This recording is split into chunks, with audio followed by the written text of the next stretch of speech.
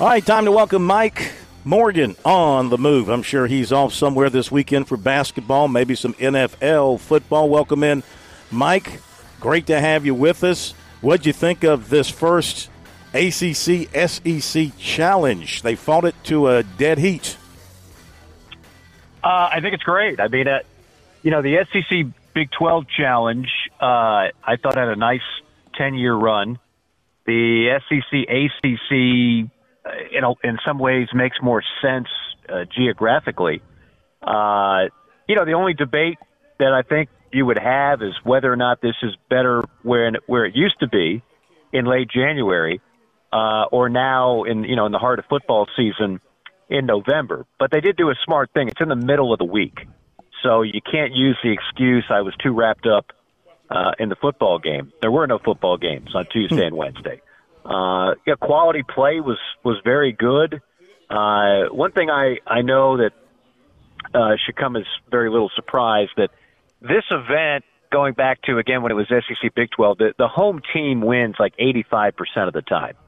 And with the exception of a couple, like Clemson's win at Alabama, that was a rare exception. That's a huge win for Brad Brownell and company. That's a good-looking Clemson team. But other than that, I mean, there weren't many massive surprises. I've had Kentucky twice already, and the way they dismantled a Final Four Miami team that's very good is more evidence of what I've already thought, which is it's Cal's best team in a while.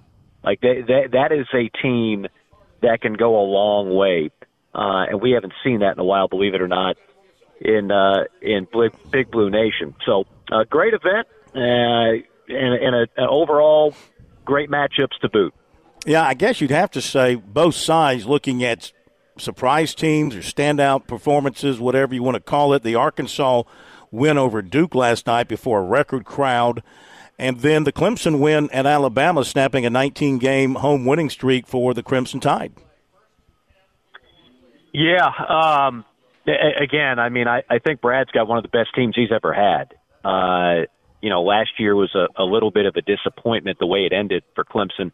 And they had I actually called one of those tough out-of-conference losses that really hurt their stock. It was Loyola Chicago as part of a triple header we had for a tournament here in Atlanta. And that was the last game, and I'm thinking, okay, well, this will be a laugher. And Loyola, it was a laugher. Loyola beat them by like 20. And it's losses like that in November, December that nobody thinks about that can really hurt you come March. So if you win one of like that win at Alabama, that's going to be a quad one win from now until the end of the season, and it's a real resume builder. It's a real resume builder for that squad, and not to be overlooked. I mean the Carolina win. I know Notre Dame's not a great team, but that's two ACC teams they've taken down now, and so they're undefeated. And some people will say, well, what about the schedule? Well, it's two ACC teams they've already beaten. That's pretty strong. And, of course, they'll have Clemson a week from now. So they're clearly a different team. I watched a lot of that game, was impressed by a number of things that they were able to do. And I think they're going to be competitive in another rigorous SEC. Mike Morgan with us. Morgan on the move tonight, chatting about the ACC SEC Challenge, the women's version going on now, the men's just wrapping up. And, Mike, two of the games that I think surprised me, I wanted to get your take on which was a bigger surprise. First off, Damon Stoudemire and the Georgia Tech Yellow Jackets just manhandled Mississippi State. I think the final score was a lot closer than that game, 67-59, or Ole Miss beating NC State by 20. Which of those was a more impressive win, do you think?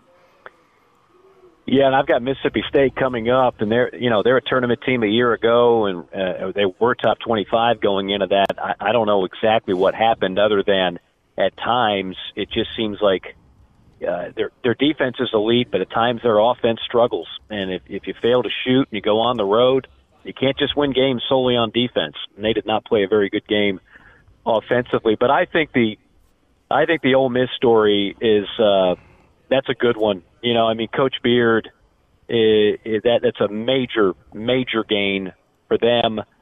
There's enough talent left over, combined with some of the players that they brought in, that, again, those teams that were at the bottom of the league last year, and I'm talking Carolina, I'm talking Georgia, who beat Florida State, I'm talking Ole Miss. I don't know what's going on with Vanderbilt, but those teams that were at the bottom of the pack last year, they're all greatly improved. That's the difference of the SEC today versus what it was, where you could usually count on a couple teams and just be bad for long stretches. That's not the case. Particularly with the portal, it doesn't take 5 years to turn things around. All right, what you got on the schedule for this weekend? Well, like I said, I got Mississippi State, and that's actually on a Sunday, so there'll be no NFL for me. But the good news is I'll get a chance to actually watch the college games, and including the SEC championship game, which I can't wait for. Look, I know it's become somewhat predictable to see Georgia and Alabama going head-to-head in Atlanta, but I don't think there are two more talented teams. Michigan's right up there than these two. The storylines write themselves, and if Alabama wins, it's going to be pure chaos for the committee. So I don't have a rooting interest, but I am rooting for a great game, and I can't wait to watch it. I see no way with a loss, unless, even maybe a very close loss, a moderate loss. I see no way they leave Georgia out with a loss. I still think Georgia gets in. Alabama wins, they get in. So there's your two SEC schools that everybody pushes for in SEC Nation. There's your two SEC schools. And then Michigan will be your third, and I think Florida State, you can't leave them out if they win. I think that's your four. Alabama loses, then I think you've got Georgia, Michigan, Florida State, and either Oregon or Washington. Mike, what do you think? Yeah, I think you got Texas on line one saying, wait a minute, we beat Alabama head-to-head. Does that count for anything? Probably not. Well, that's going to be a problem if that happens. Yeah. You're basically saying that game didn't mean enough. And I'm not saying you're wrong, but I'm telling you that's going to be pure chaos. Gotta go. Thank you, man. Be right back.